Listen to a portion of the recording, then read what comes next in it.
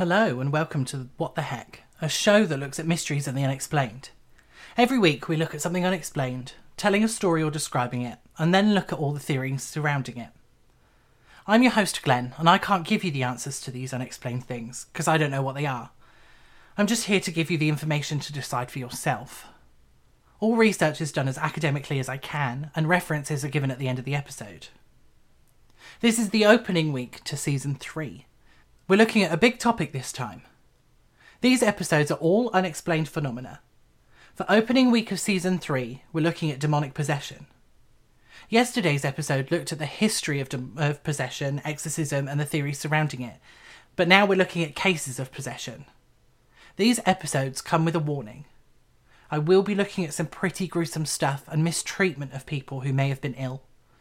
If that's not something you want, skip these episodes. Today, we're looking at Terence Cottrell.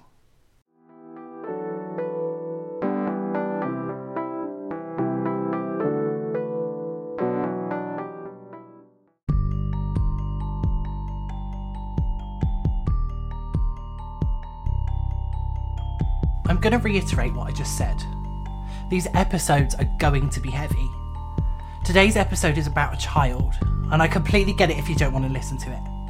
The purpose of these episodes is to shed some light on the phenomenon of demonic possession, the ritual of exorcism, and how dangerous the thought processes and actions surrounding these things can be. As with all my episodes, the intention isn't to offend or upset, but to provide information and to begin a thought process in my listeners' minds. If you decide to skip the episode, that's okay. If you want to continue listening, I'll carry on with the episode now. I discussed the instructions for exorcisms in yesterday's episode. The ones that seem to have disappeared in the 1999 review of the Vatican's exorcism document. In it, one of the things that was said was that a priest shouldn't just believe that people are possessed and should learn how to see the signs. This will be important later. Patricia Cooper was a single mother to Terence Cottrell.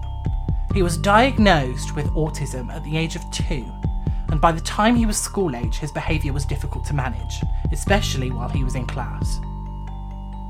Eventually, his school told Patricia that she would need to find Terence a new school. She couldn't afford a private school or a tutor for Terence, but met someone in the grocery store and believed her prayers for help had been answered. That day in the grocery store, a woman had witnessed Terence's behaviour and approached Patricia. The woman told her that she was a member of the Faith Temple Church of Apostolic Faith. The church was in a strip mall in Milwaukee, Wisconsin. This woman told Patricia that she thought that Terence was possessed by demons, requesting that she brought him to the church for a special prayer service as soon as she could. Patricia had little support to turn to with Terence and chose to attend, joining in the worship and bringing Terence to special prayer services.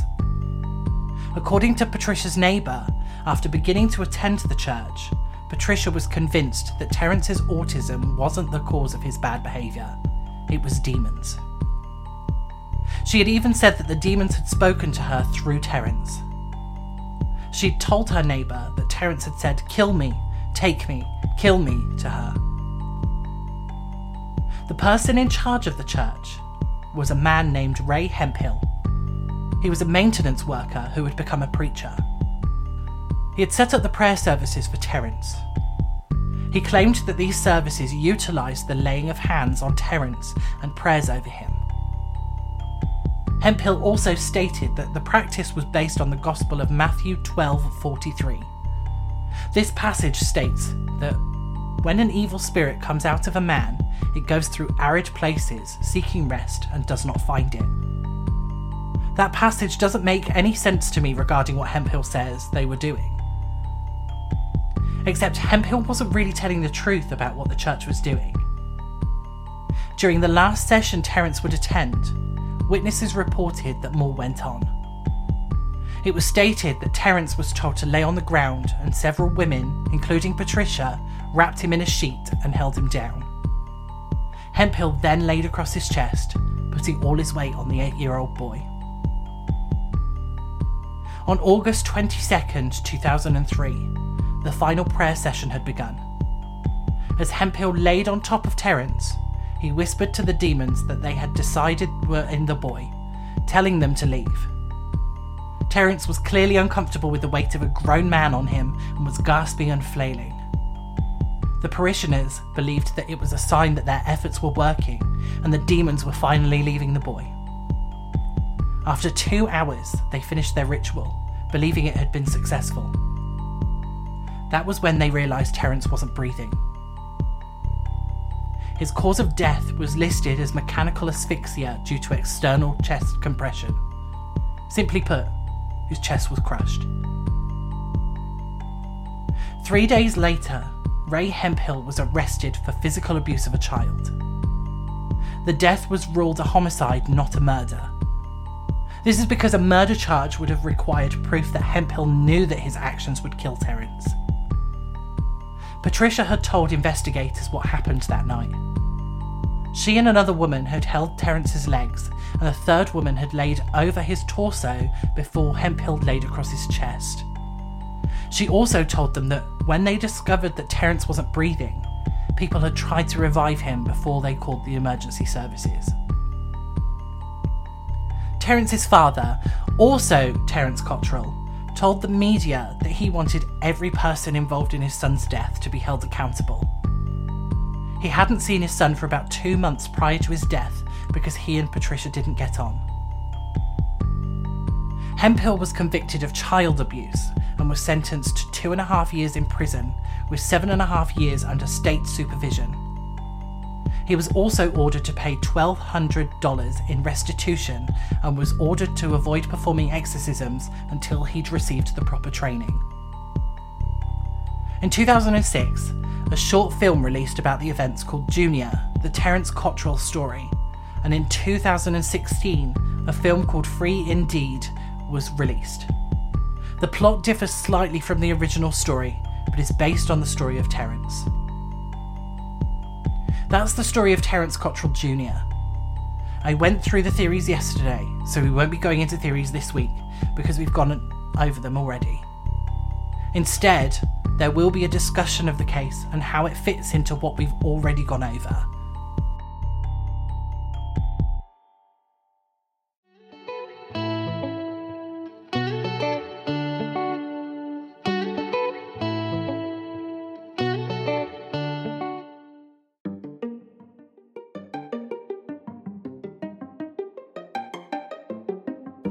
Terence Cottrell's death was an awful event. An exasperated mother turned to someone who said they could help, and things went badly. Ray Hemphill performed an exorcism that he wasn't qualified to do on a young child. He must have known that putting his body weight on a child wouldn't have ended well, especially if he did that for 2 hours. Nobody here is without blame. It's a difficult situation. Religious figures in Patricia's life suggested something, and the power of that suggestion had her convinced that her son was in the hands of an evil force. There were many factors to this that caused the young boy's death. Ray Hemphill wasn't trained in the rite of exorcism, using practices that he thought would work to exorcise a demon that wasn't there.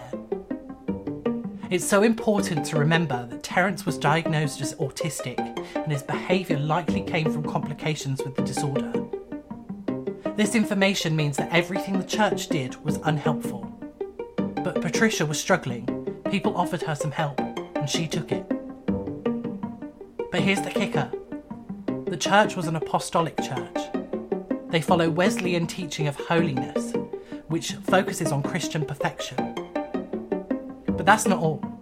This faith stresses the need for Pentecostal experiences, like the baptism of the Holy Spirit, which explains why Hemphill thought he could exorcise imaginary demons. The Pentecostal Church's idea of the Holy Spirit allows the idea that anyone with the power of the Spirit can expel demons, illnesses, and other things just by laying on hands. I probably wouldn't be too far off the mark by saying that I think the situation escalated quickly because Terence's behaviour didn't improve. Laying of hands didn't expel the demons, so more drastic measures had to be used.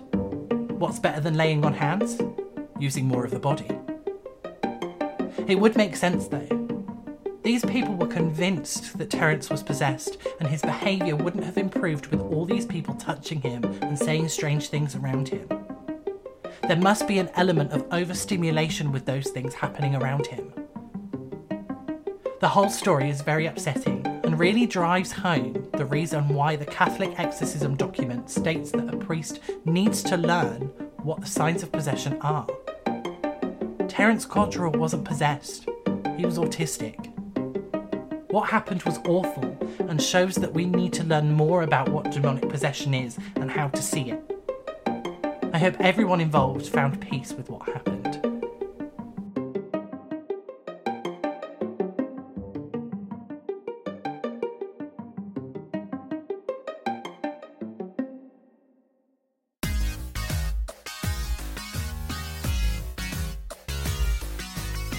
The information from this episode came from a Sword and Scale article about the exorcism, a Grunge article about the exorcism, a CBS News article about Hemphill's arrest, and a Memphis Flyer article about the film Free Indeed. References and links are posted on social media if you want to take a look. The link tree is available in the episode description, so you can go to your preferred social media or listen on your preferred platform. Patreon is still unchanged with a £3 tier if you want to support me, but I have nothing to put on there yet. Suggestions, personal stories and corrections can be sent through the email in the episode description too. The next episode releases tomorrow, and Creature Features will return next week, so hold on until then.